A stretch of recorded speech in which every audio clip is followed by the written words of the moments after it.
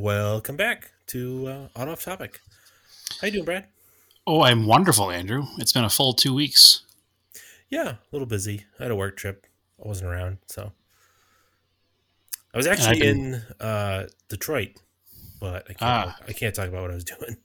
the Motor City. Yeah, if we had had more time, we were gonna go do because I was with a bunch of my coworkers are all car people too. So next time we're out there, because we have an office now out there, we'll probably do some more car stuff. Because a couple people told me that like you could pretty much see cool cars on Woodward almost every night. So we'll have to check it out. We're talking about going to the Henry Ford Museum too. I was going to say there's a bunch of museums there as well Yeah. that you should go to, specifically starting with that one. Mm-hmm. But I saw the GM building as like the plane was landing. I looked out the window. It's just That's like, cool. It's like 4 skyscrapers and then everything else is just flat. It's weird. I don't know as though I've ever flown into Detroit before. I don't think I have. I know I'd never like visited there, Nobody goes but there. I don't think I've even ever had like a layover there or anything. It's not a busy airport. Okay. Well, I do want to go. Naomi has some family there that actually are car people too. And I do want to visit sometime around Dream Cruise time. So it's probably hard not to be a car person because there's so much car industry there.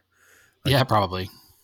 Like our office is like a few doors down from Lingenfelter, and like I was like, oh, that's cool. And then like next door, it's just like Mitsubishi Heavy Industries like tool division. Weird. Yeah, and there's an Avanti restoration shop, parts shop. Are there enough people to support that? That own Avantis, I guess. Yeah. Wow. That's interesting and also impressive. Yeah. I didn't know that. I think I've only ever known of one Avanti owner in my life, and he was an older gentleman who I don't think is with us anymore, unfortunately. No. Maybe he is. I don't know. I'd ask my dad. He knows him better than I do. But he was an old electrical engineer, and he loved that car, and he was always making like these strange modifications to it that you would think an electrical engineer would. But I've never known anybody but him to own an Avanti, and you and I have been kind of involved in this car hobby our whole lives, so you think we would have known some more than one owner. But when I think of an Avanti, I think of that one car in like that goldish brown color that I saw my entire life. Yeah. And as you'd expect, we definitely saw a couple camoed cars running around. I guess I was told as you get closer to the OEMs, like it's way more common, but because we're a little bit further out, but they're around. Oh, as in like new, not released cars yet? Yeah, all test mules running around. Interesting. Yeah. Anything interesting of them, or just all like SUVs and CUVs? Yeah, just like SUVs, modern SUVs. We saw one we thought maybe it was a Cadillac Lyric maybe being out tested, but because it didn't, they must have maybe changed the headlights or something, but I don't know. It didn't look like it had exhaust, but a lot of times they tuck exhaust under bumpers now. I don't know. I don't think I know what that car is. Is it a... It's the new all electric Cadillac SUV. Okay. It's called the Lyric. It's pretty good looking for an SUV. It's just a big Cadillac. I did not even know they were making one that was all electric. Yeah. I mean, we're getting there, but I would honestly, once we've been saying this, once the OEMs start getting into it, Teslas are kind of cool, kind of. I don't know. I think it's like the fan base that really turns me off. Of course. But the OEMs that are making these cars, they're much better looking. Like the styling is better looking, as far as I'm concerned. And the build quality is probably going to be better. I'd rather have a Mustang. I'd rather have a Mustang Mach-E over a Tesla. Yeah, well, the Tesla version of that would be the Model Y, and it has those dumb doors on it. So yeah, I wouldn't want that thing either. No. So I whatever. It's interesting to see they're coming out. I didn't know Cadillac was doing the Lyric. I didn't know that was going to be an electric. I thought it was just going to be the Hummer was going to be the big hot one to come out first, and then I figured they'd probably do a bunch of like platform sharing off that truck. So I'm sure it's probably related somewhere. Yeah, it's cool stuff. So anyway, I Interesting.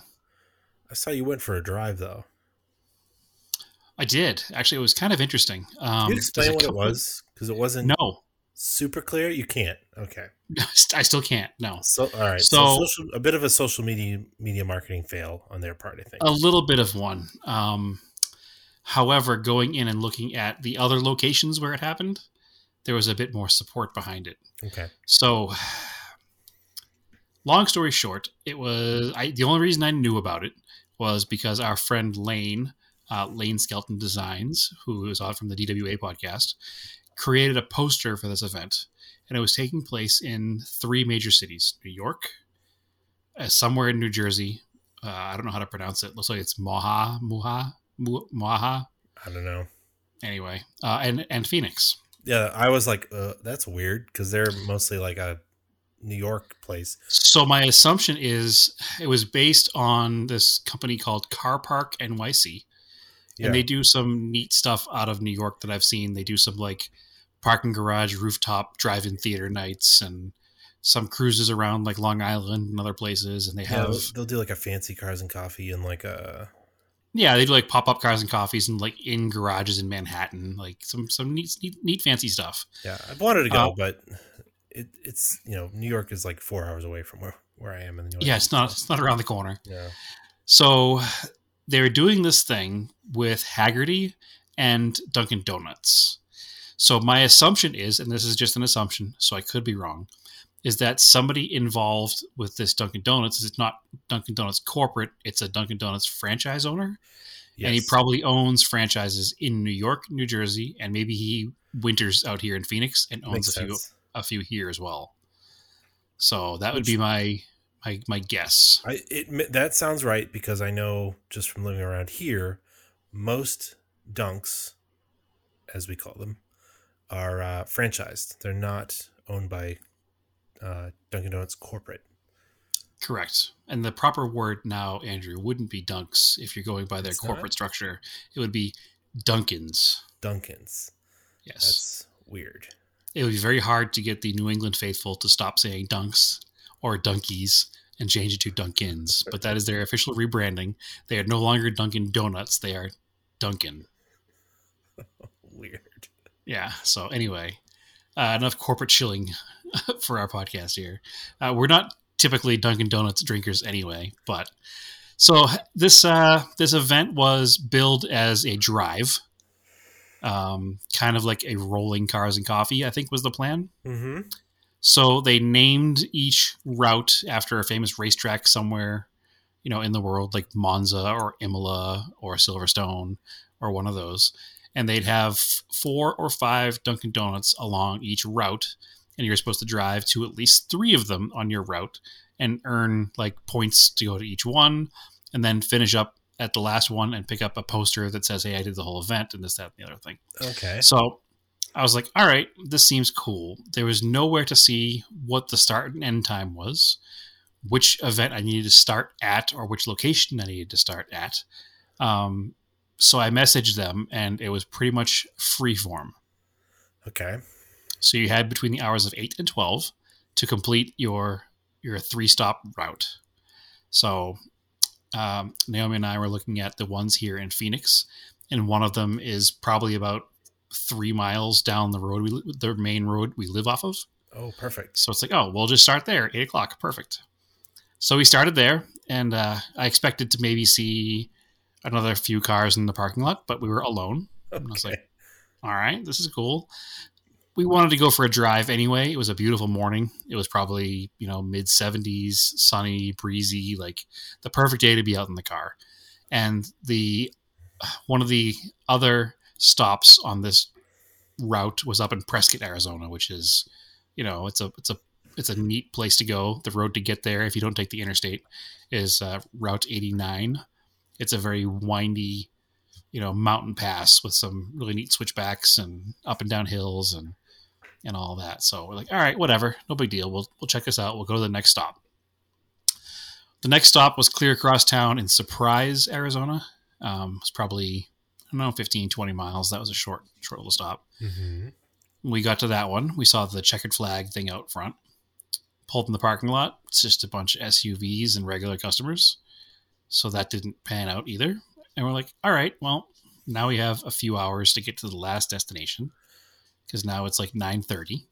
And we'll head up the back way from Surprise, Arizona, up Grand Ave through Phoenix and up to Route 89. So we started to go, and we're taking some pictures along the way to follow along with the Car Park NYC post. They had like a social media thing where hashtag Dunkin' Drives. Yep. So we were doing that as we went along. We pulled in this parking lot. This is probably one of the more interesting parts of the whole day. This gentleman pulled in a Tacoma, and he asked me if I ever seen a right-hand drive one of my car. We were in the Cressida. And I was like, I've never seen one in person. And he asked me if I would ever convert mine. And I was like, well, no. It's kind of a strange question. But it turns out that he actually lived in Japan from the late 70s until like 1985. Okay. So he knew the cars very well. He knew them as Mark IIs, not as Cressidas, as they were called. And he was way into it, and he was super excited about everything that we were doing with the car. So that was kind of weird, but neat. He was talking about all the different cars and Cressidas and Coronas and all the different stuff that he had in Japan when he was younger. He didn't own them. Actually, his family did because he was a kid and his father was, I guess, in the military. Mm-hmm. So, which is weird. It's the second time somebody who lived in Japan in the early 80s has come up to me with that car. And the other guy, when I was talking to him at a stoplight, said that, yeah, he lived there and he loved those cars. He couldn't afford one, so he had an 82 Sapporo. Oh, okay. And I was like, whoa, that is the most random thing ever. He goes, I have an 83 Sapporo. And he goes, come on. So that was neat too. But anyway, so we moved on from there. We went up 89. Like I said, it's a really scenic drive. If you're ever in Arizona and you're a car guy and you don't take Route 89, then you're making a big mistake. We got to Prescott. We pulled into the final Dunkin' Donuts stop, and we were the only ones there. Yeah. I was like, okay. The theme continues. I don't think it was promoted very well in Arizona. Probably not. I think it's the problem. Because looking at the photos from the New York and New Jersey events, there were hundreds of cars. Yeah. It was way more organized. They had stickers for the cars. Like, I don't know if they were probably not a super sticky sticker. It was like a picture of a donut with a number on it. And everybody had their posters and they all had like window decals. And we had none of those things. And even the poster that we were promised that said that every Arizona location had a poster at the end, I didn't get a poster. All they had were some Haggerty magazines that I already get and some Dunkin' Donuts keychains. Weird. Yeah, I was a little upset. So I messaged them hoping I can get a copy of the poster. So, and looking through all the social media posts, I only saw one other vehicle that did the Arizona loops, and they did the opposite loop that I did. Well, maybe they should have did the one starting in Scottsdale. Maybe they should have hired you to organize it. Maybe, but it got me thinking that we could do something like this and have a Massachusetts version and an Arizona version, and make it at least as successful as the Arizona one is, because I know I'll do it, and that's all that's all we need to be successful as the one that happened last weekend. And I'll do the one here, right? So we'll be good. But attendance. I think what was neat about it was the concept of it was really cool because you had 3 stops. There were 5 stops on each route, and you needed to do 3 of them total, because that's what they figured you could probably get done in that time frame. But there was no route book. There was no, this one to this one, this is how you get there. You were kind of on your own to make each stop individually, which was kind of neat because you could do it at your own pace. If you didn't want to take 89, if you were driving in something that's not a great handling car, which we'll get to that afterwards, you could just go up the interstate and go to Prescott and still, have the scenic views in Prescott that day if you wanted. It's a good way to get out and use your vehicles and drive your cars. And I think that we could easily do something if we put our heads to it with a similar setup, and have a East Coast and a West Coast kind of cruising day with our, listeners and friends in our areas. So I think this the main reason I even talk about it, because again, it was me and Naomi going for a Saturday morning or a Sunday morning drive. Is basically what it wound up being. So Let's go inspect some Dunkin' Donuts. Inspect? Yes, Yeah. that's what we did. Yep. I mean, we knew we were at the right places because they had this like checkered flag thing outside of each one of them. So we're like, yeah, this is definitely one of the locations. But unfortunately, nobody else partook. At one point, I did see like 5 Mazda Speed 3s driving together. And I was like, oh, I wonder if they're doing the same thing today. But after not seeing posts about it afterwards, I'm assuming they did not. So it was a good day out. I will say that mountain passes in an old automatic car are not ideal. Probably not. Yeah. I've burned a few rental car transmissions up that road, so the car handled very well. I will say that it's surprisingly well for. I guess it's not a big car, and it is technically a first gen Supra chassis, so it's got a little bit of a sporting intention to it, and it is all new suspension, so it did handle fairly well. On a hard right turn with the right undulation in the pavement, the left front wheel, I've now learned, does rub. It doesn't rub around town, but it rubbed a few times on some aggressive posted 20 mile an hour right turns. I probably would have been fine if I did them at the posted 20 miles an hour, but I was probably exceeding that by a couple. So under full compression while turning, it does rub on the inside of the fender, which is not ideal. But again, the car doesn't get used in that way too often, and driving around town, it's never rubbed. So yeah. I unfortunately I didn't think that the Colt was the best vehicle for the day, just because I wasn't sure what kind of roads we'd be driving. But if I had to do it again, I probably would have taken the Colt or maybe even the Eclipse just for that portion of the road. But the Cresta's all painted too. You had that done? Yeah, that was going to be the next part. This was the first time the Cresta had been out since it's all been repaired and painted. So I will say, if you're in anywhere near Phoenix, I mean, anywhere within a half a day's drive of Phoenix, I would get in contact with Danny, who painted my car. His name is, I'm going to look it up real quick so I don't mispronounce his last name. It's Danny Kavika.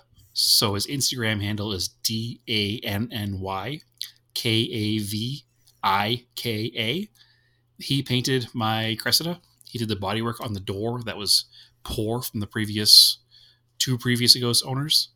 And he made the thing like, I regret not having him do the whole car, because now that right side looks spectacular and it makes the left side look like trash. So, listen, I couldn't afford to have the whole car redone just after buying it anyway. So maybe someday down the road I'll have the whole car redone again by him, because I'll tell you, he was very reasonable. He was very quick. And he uses all quality products, and he was sending me pictures throughout the whole process. Every time he made a change, he blocked it out, or he primed it, or he did any work to the car at all. He did top-notch stuff. So if you're ever anywhere near Phoenix and need body work done, look this gentleman up. He's currently in the process of setting up a new shop. So actually he did it for me in his home garage. And if you told me that it was done in a multi-million-dollar spray booth, I wouldn't have questioned it, because it came out that nice. Wow. So it's like a mirror. It's glass. It's so good. And it was literally done in his garage. So, and he loves working on, older import stuff. That's his main wheelhouse. He dailies an FRS and a hot rod Miata. So that's definitely his scene. So he's way into it, and very, very trustworthy, very good, very reliable. And that's hard to find sometimes. So I would highly recommend him to anybody in this area, Danny Kavika. So follow him on Instagram and check out his stories, because anytime he does any work to any cars, he usually posts them up on his stories as he's going along. So I had heard good things and seen his work on our friend Laserhawk Miata. His Instagram name obviously is Laserhawk. He's got I'm going to screw up the name of the color, but it's a deep metallic blue. and I'd seen parts that Danny had painted for it that he had not blended into adjacent panels. He had just panel painted, and they were just spectacularly perfect for a metallic blue color. So I did have him blend the Cressida just because I wanted it to look absolutely perfect on the side, because that was the reason I was painting it, was because the door was so much more green than the rest of the car, and it just stuck out like a sore thumb, and the bodywork on it was questionable at best. So I was a little nervous he was going to start sanding the car down, and we were going to have serious dents and serious Bondo under the paint, because that's how bad the bodywork was. But it turned out that it was just whoever painted it last time didn't block it out very well, and they just sprayed it real quick. So my assumption is, and again, totally on assumption here, the person who I purchased the car from made the deal to buy the car, and then in between making the deal and going to pick it up, the door got damaged. So the seller probably did the quickest possible, cheapest paint job he could get done on that door. Because the guy who I bought the car from even said that he didn't notice it. It wasn't in the pictures when he was looking at the car, and he didn't even notice it because of where the car was parked when he picked it up until he was driving the car home after paying for it at a gas station. So my assumption is that it was done real quick to sell the car. So that's fixed now. The door is like I said, I mean, this guy, he made the thing like a mirror. It's really nice. And he didn't even use filler. It's just all old school bodywork. So, nice. Yeah, it's real good. It's real good. I'm nervous. I'm even nervous having it in the garage now. Like, I want to park it on the other side just so that side is against the wall and nobody walks by it. So it's super nice. So very, very happy. So I think the only thing left to do that car now is to change out that subwoofer in the trunk, which I haven't done yet. And not right away, but eventually pick up a set of 14-inch wheels versus the 15s that are on there. And that car will be pretty much all set for as long as I intend to own it. Yep. Probably forever at this point. Sounds about it. Although watching the prices of old Toyotas on Bring a Trailer the past few weeks, it's awful tempting to throw it up there because cars in similar shape are going for the mid-30s now. So yeah, but they'll probably continue to be worth money, so you should probably enjoy it for a while. Oh, I have no intention on selling it right away. It's just really tempting when you see something going for that kind of money. You know, some cars that used to be considered not very desirable. There was an 80,000 mile first gen Supra, which went for like $32,000. Mm-hmm. It's just it's insane what's happening with old Japanese cars. We've talked about it before. They're starting to be appreciated more than they used to be, and it's crazy. But the only auction I saw recently that was like kind of weird was the Daewoo Leganza with like 42 miles on it. Yeah, I assumed that was because the car didn't run long enough to put any miles on it. It's the story. It was a dealer, and somehow it ended up in their storage and never got sold. Because nobody was buying them? Nobody wanted them new? Yeah, it was. I think they were only here from like 99 to like 05 or something. Yeah, they didn't last very long. Yeah, the cars didn't last very long. No, not at all. Yeah, they were pretty bad. But I also remember that because I used to work for the Mitsubishi dealer before you did, and I think you probably worked for Infiniti when they were selling Daewoo's. Mm-hmm. But I remember having them in the back lot of Mitsubishi because they'd be broken and they couldn't get parts. Yep. So I remember that happening often. That happened. Ugly little sport coupe one. It was like yeah. It was like their Yaris. Yeah, but it was like a Gremlin, but even uglier. Gremlins are like endearing. This car was just ugly. Yeah. And it had like I remember there was a black version with like a really cheap leather. I think it was the leatherette. I think it was a Lanos. Yeah. That was like the sport one. And you get a manual. It was like if you took a Ford Aspire and then crunched it up. beat it a little bit, and then you had a Daewoo Lanos. Yeah. It was a Ford Aspire for people who didn't quite aspire to get the Ford. It was a pretty terrible car. I don't remember the warranties being very good either, but you could buy a brand new one for like the price of a decent like CPO car at the time. Probably even less. Yeah. It's weird. Let's see. The MSRP of a Daewoo hatchback in 2000 was, drumroll please, $8,600. Yeah, that's pretty cheap. The weird thing is they only averaged 30 miles per gallon. That's pretty good.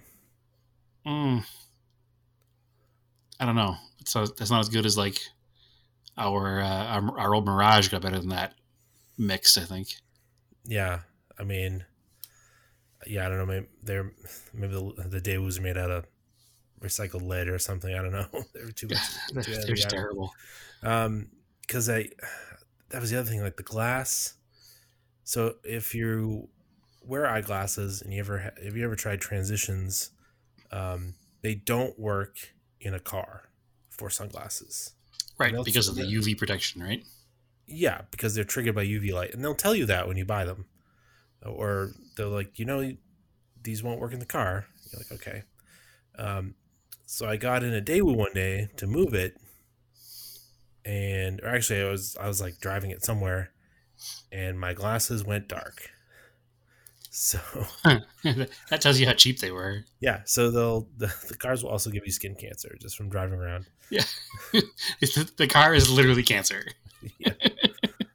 So there was, in the last few years of them, there was an SE and an SX, and then for the last 2 years they dropped the SX and had one called the Sport.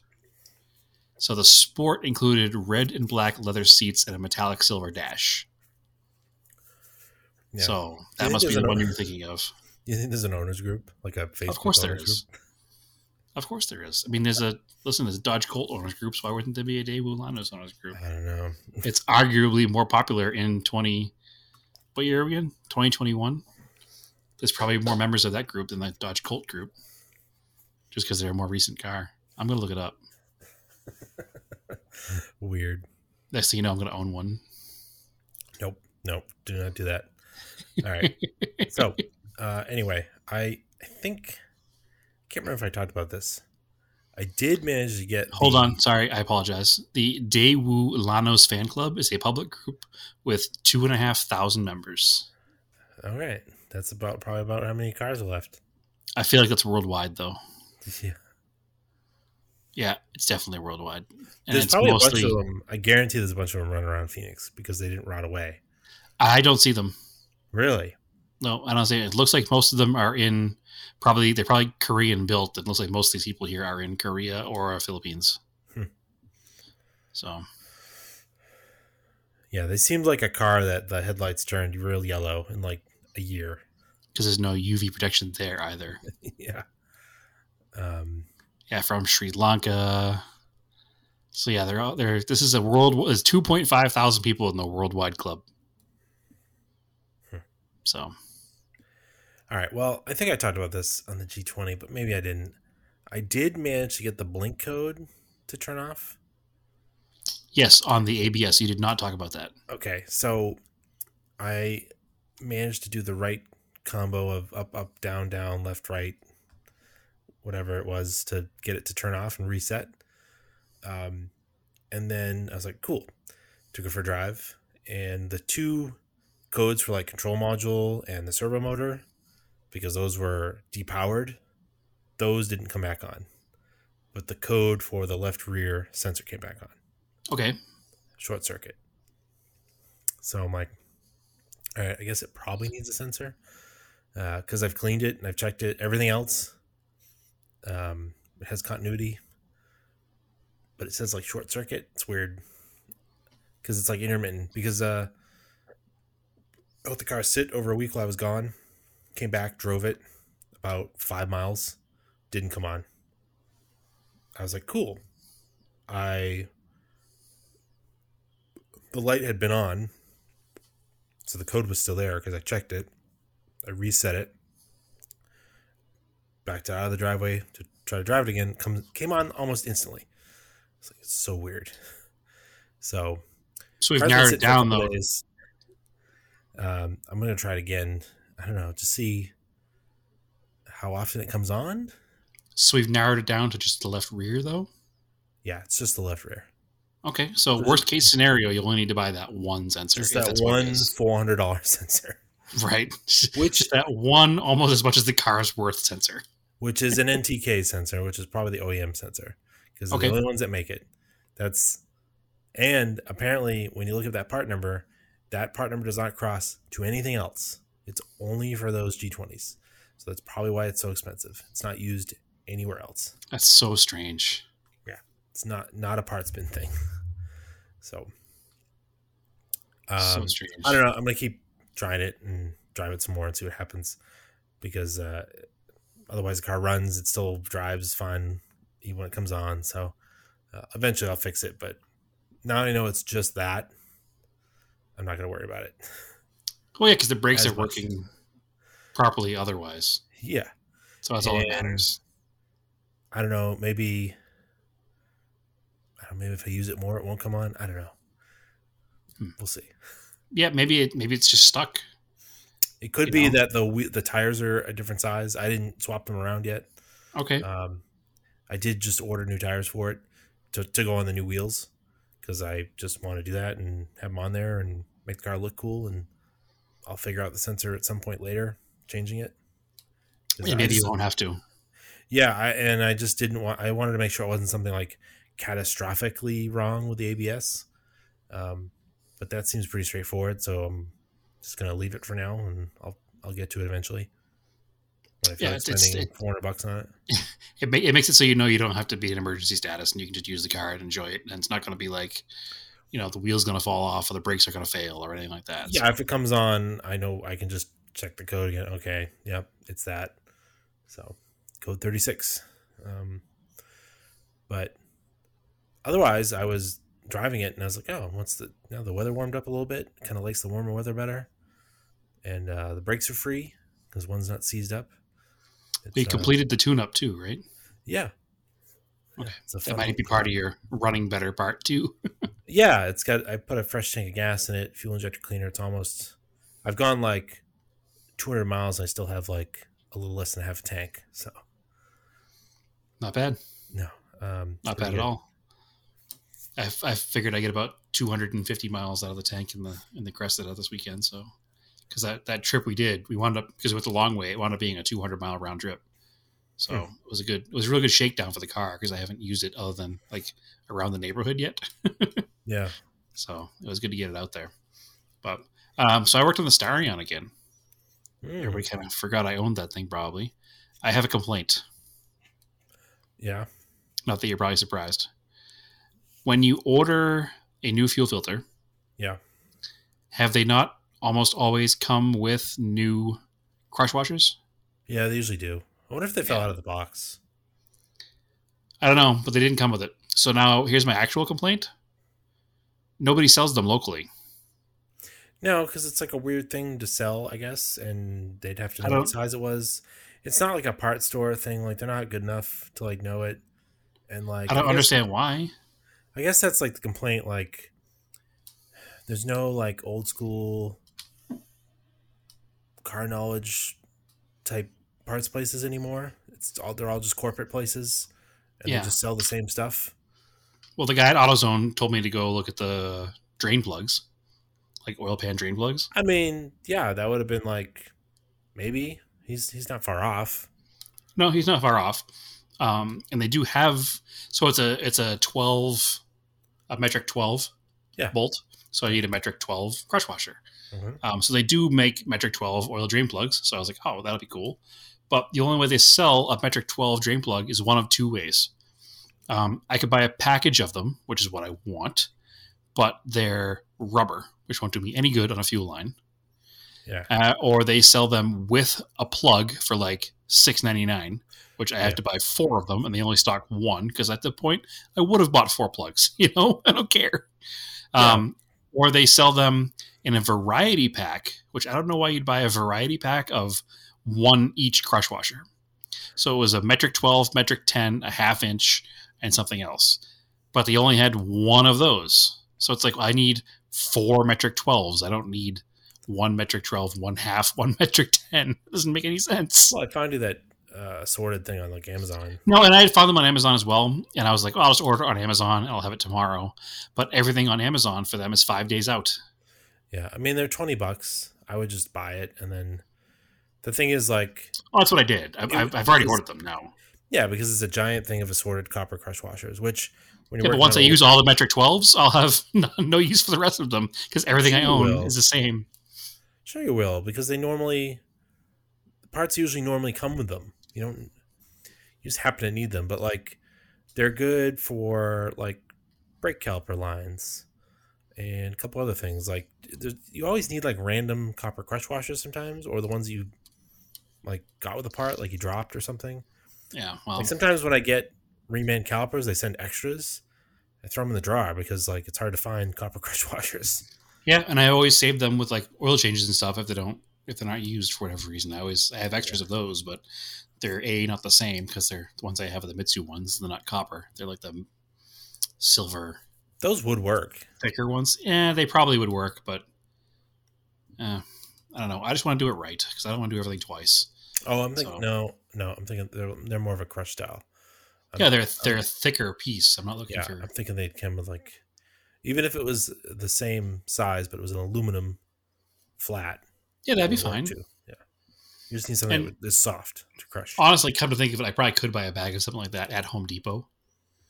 Maybe. It just isn't the same, you know. So I'm just frustrated that no local parts store is like the closest thing we have to an old school style parts store is a Napa, and even Napa doesn't sell these things. So yeah, it depends on the Napa. Some are more corporate, some are more independent. It's just frustrating. It's me being a grumpy old man probably, and these aren't the kind of things that cars don't still use today. It's not like I'm trying to get a spark plug for a Model T, you know. I just naturally assume that an auto parts store does not have any of the things that I'm looking for, other than like oil, brake clean, and like a large variety of air fresheners, waxing and cleaning stuff. That's it. Yeah, and like spray paint, and like like heat paint and like brake caliper paint. Because everything else, like I don't know, they're accessory stores. Yeah, because they went from having an accessory aisle to being an accessory store. Yeah, so. Because the cars that I work on, the parts are never in stock, so I don't even bother. Like I just assume that they don't have them. Again, I didn't go in there trying to get a specific part for a 1984 Starion because I know they're not going to have it. I went in there to get copper crush washers, assuming they would have them. Yeah. So it's just very frustrating when you're working on something that is that minute of a thing because it's literally the last part of that Starion fuel system I haven't replaced to fix that problem I'm having. So, and I need to change that. And I bought a gauge so that if it doesn't fix the problem, I bought a gauge and an adapter for the Mitsubishi style fuel injector hose so I could run a gauge in line and see if I'm not getting enough fuel pressure. Because then it would be the pump itself is the problem. Because it's a cheap aftermarket pump. So, but I wanted to change the filter first because, I think I changed the filter in that car, but again, the car sat for almost a decade, so it could be all gummed up inside. Who knows? So I'm trying to do the right thing. It's just frustrating when you can't do the right thing because the parts don't exist locally when you're looking for a universal part. So I don't know, just a frustrating moment in working on cars in 2021 because those parts should be readily available, period. Yeah, I guess. I'm going to start a crush washer company, Andrew, because obviously there's a need for my services. Yeah, I will ship things overnight. Yeah, I mean, if like Bolt Depot carried them or something, or right, or a Fastenal. Fastenal might have them, but there's not a Fastenal conveniently near me, and all the Fastenals around here close at 5. Yeah, because they're mostly made for like industrial stuff. Well, they're made for jobbers to go buy stuff during the working day, and I get it. I don't begrudge them for closing at 5. It just means I can't get them. So, It's kind of like, and this is not car related, so it's a little off topic, but we're having the same issue with a house thing right now. Like our water heater stopped making hot water. So we have one of those tankless water heaters. Yeah. So they're not as, universal as a traditional water heater. So we started looking it up. When we bought the house, it came with all the paperwork that had for that water heater. So we're looking at it. We look at the model number up. I'm trying to find the parts. Turns out it's one you can buy at a Lowe's or a Home Depot. So I go to Lowe's to see if they have... Sorry, I try to figure out what's wrong with it first. It turns out you can test the heating elements. There's 2 heating elements, and they're supposed to have between 7 and 15 ohms across the positive negative terminals. One of ours had like 6.8, and the other one was just open. There was no continuity. So I was like, oh well, clearly that's an issue. And then we changed it to the buzzing one just to make sure. And one of them, buzzes when you put the continuity on it, and the other one, nothing. So it's obviously the hard water and whatnot corrodes them inside the thing, and they stop working. So I'm like, all right, well, they sell these at Lowe's, so Lowe's must have the parts. Nope, Lowe's doesn't have the parts. We go to the companies. It's a EEMAX, like EEMAX. We go to their website, local distributors. We find a plumbing supply store here in Phoenix that deals in EMAX according to EMAX. We call them up. Oh, we can't sell it to you because you're not a business. I'm like, but you have it. Well, we probably can get it if we don't have it, but we can't sell it to you because you're not a plumber. And I'm like, well, that's annoying. So we go on Amazon. They don't exist. We go on Lowe's.com. They don't exist. So we find this company in Connecticut that will sell them to us. But we paid expedited shipping, and they're not going to be here until this Thursday. So we haven't had hot water since Friday. Oh. Huh. Right. It's like, why are these things not available somewhere? Like, if you sell this in a Phoenix Lowe's home improvement store, why don't you sell the parts? They have all this variety of other ones of the heating elements for all these tankless water heaters, but not for the one that we have. And they're also, what's the issue with not selling direct? I don't understand.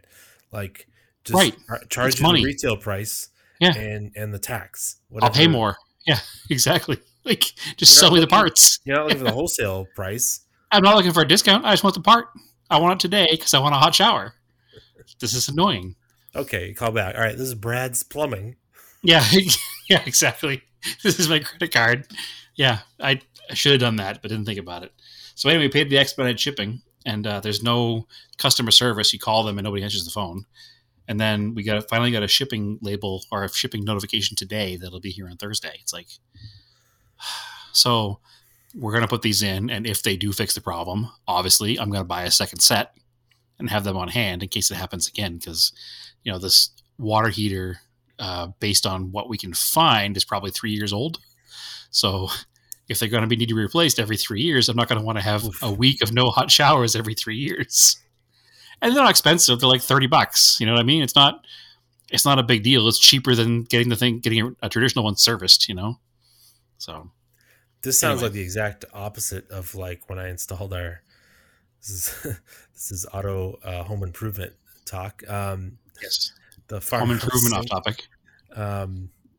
The farmhouse sink took so either you have to build brackets for them because they're very heavy and clay and they hold a lot of weight, and to mount them in the cabinet, or and then you fill them with water and they're worse. Yeah. So, or my dad found this guy. It's like Paul's like farmhouse sink brackets or something. Legitimately, it's like that. And they're these really nice like bent stainless steel brackets, all engineered. You can adjustable width, and when you put them in, you can lower the sink below the height of the top of the cabinet. So when they install your countertop, when it's an under sink, under countertop mounted sink, they can install the countertop, and then you can turn the adjustment screws up so that it meets the bottom of the countertop so they can seal it. But anyway, I was going to put it in, and it was like kind of weird because we had really tight clearances, and I was like, man, I don't know if I can mount it this way. So I either emailed the guy or called the number, and he called me back, and it's like, Yeah, this is Paul. Like it was like the guy. You're like, the Paul? The Yeah. world famous sink mounting Paul?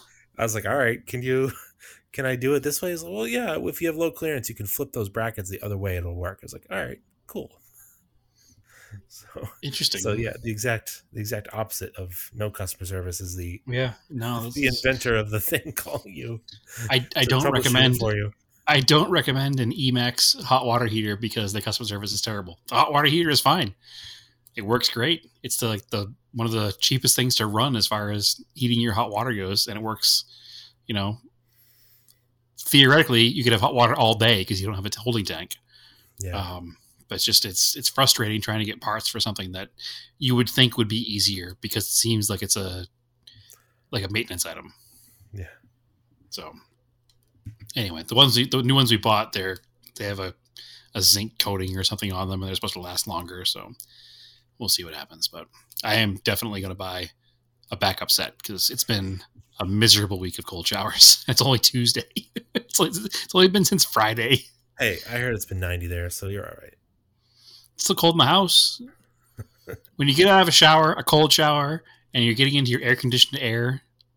Listen, get some PVC pipe, paint it black, fill it with hose water, put it on the roof, and then you can dump it on yourself. It'll be a solar shower.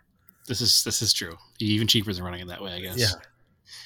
That's fine. Well, the kitchen sink water is still warm because it's close enough that the one poorly functioning heating element is enough to make that water like, I don't know, 85 degrees. Home. How often do you need to take a shower? Well, I mean, do you want the real answer or do you want the societally approved answer? We've all been there. No, you need a shower every day just because it wakes you up in the morning. But it's a real wake up when that water is 65 degrees. Because that's what the groundwater is right here in Phoenix right now. The groundwater is coming out at like 63 or 64 degrees. So it's not comfortable. I'll tell you that. But alas, I will not complain because the part will be here eventually. We were joking around this weekend that we are going to go just stay in a hotel so we can take hot showers. There you go.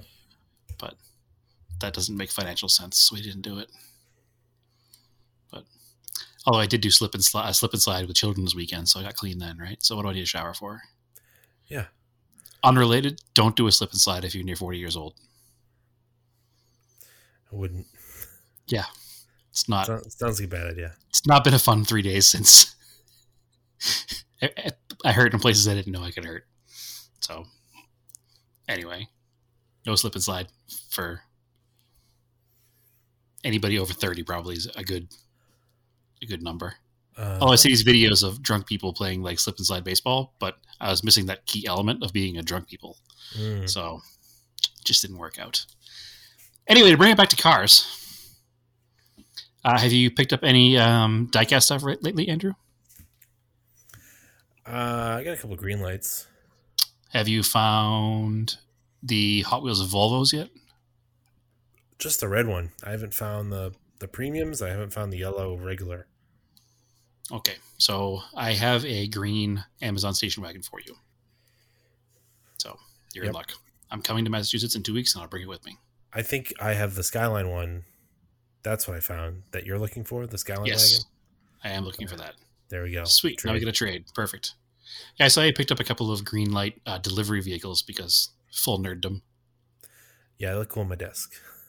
Because you work for a company that deals with delivery vehicle trucks, right? So they're essentially versions of what your company works on. Yeah. So that's cool. Excellent. And they're small enough to not take up a lot of space, but detailed enough that look cool. Cool is definitely a opinion, but that's all right. They do not take up much space until you have tons of them. Like my desk now is gotten ridiculous because I keep adding to it when I'm doing that Diecast Daily post on our Auto Off Topic Instagram page. I take the pictures of the car and then I leave it on my desk shelf, and now it just looks like a kid's playroom. So I need to move some of them somewhere else. So moving on to our last subject of the night. Bobby Unser passed away this week. Yeah, I saw that. He was one of the. You can't really call him the patriarch of the Unser family, but he's one of the patriarchs of the Unser family. So it was him and Al and Jerry Unser were the three oldest of the Unser racers. You probably know like Al Unser Jr. and Bobby Unser Jr. and you probably know Bobby Unser second best to Al Unser Jr. because he won the Indy 500 a bunch. I think he won it 3 times. Yeah, I couldn't tell you the differences between all the answers. I don't know. I just know the genetic makeup is a little different between them, Andrew. That's the difference. Yeah, some are older than others. I just know the name is associated with Indy 500 and Pikes Peak. Yeah, big time. Anything USAC from like the 60s until the early 80s when USAC was a driving force of IndyCar stuff. But Bobby Unser won the Indy 500, I think 3 times, maybe 4 times, 3 or 4 times. I have to look it up because I don't remember, but I know 81, the year I was born, was one of the years he won. So I definitely do know that. And he won Pikes Peak overall a couple of times. Most recently in 86, driving an Audi. He drove the Group B Audi to an overall victory at Pikes Peak. So he was a pretty well-known family, obviously, in racing. So definitely sad when somebody passes away, but he was 87 or 88 years old. So he definitely had a pretty good life. And he was a broadcaster in the late 80s, early 90s too, if you remember. He did a bunch of NASCAR stuff with Benny Parsons. Nope, no, don't remember. Okay. Well, pre the days of like Darrell Waltrip and all those guys being like broadcasters, it was Benny Parsons and because they were Unser. racing still. Yeah, actually, probably were in the late 80s. Darrell Waltrip was definitely still racing then. So, I will say that I was looking some stuff up about Bobby Unser just to kind of have a little conversation about him. And if you go to his Wikipedia page, there's a whole column about his federal criminal charges. Oh, yeah? Do you want to know what Bobby Unser was charged with in 1996? Running drugs? Nope. Riding his snowmobile in federal land was a whole thing on Wikipedia about how he got in trouble because his machine got stuck and he was there with a buddy in New Mexico somewhere, obviously up in the mountains. His buddy's machine broke down. They found a barn where they stayed for 2 days and 2 nights in below zero weather, suffering from hypothermia and vomiting blood. Okay. They were rescued, and then they were fined $75, which he appealed all the way to the U.S. Supreme Court. So his whole column about his federal criminal charges, I was like, oh, I never heard about him getting in trouble. What could it possibly have been? Was because he rode his snowmobile in an inappropriate area in the National Forest Wilderness. So apparently somebody thought that was important enough to enter in his Wikipedia page. But I think the cooler story there is that he managed to survive for 2 nights in below zero. And then his fine was $75. And he appealed the decision all the way to the U.S. Supreme Court. Like his multi-million-dollar race car driver appealing a $75 fine, wasting everybody's time. His appeal, however, was denied by the Supreme Court. So he did have to pay his $75. Poor old Bobby Unser. But anyway, to end it on a positive note, yeah, Bobby Unser had a pretty successful racing career, and rest in peace, Bobby Unser. So. All right, cool. Anything else?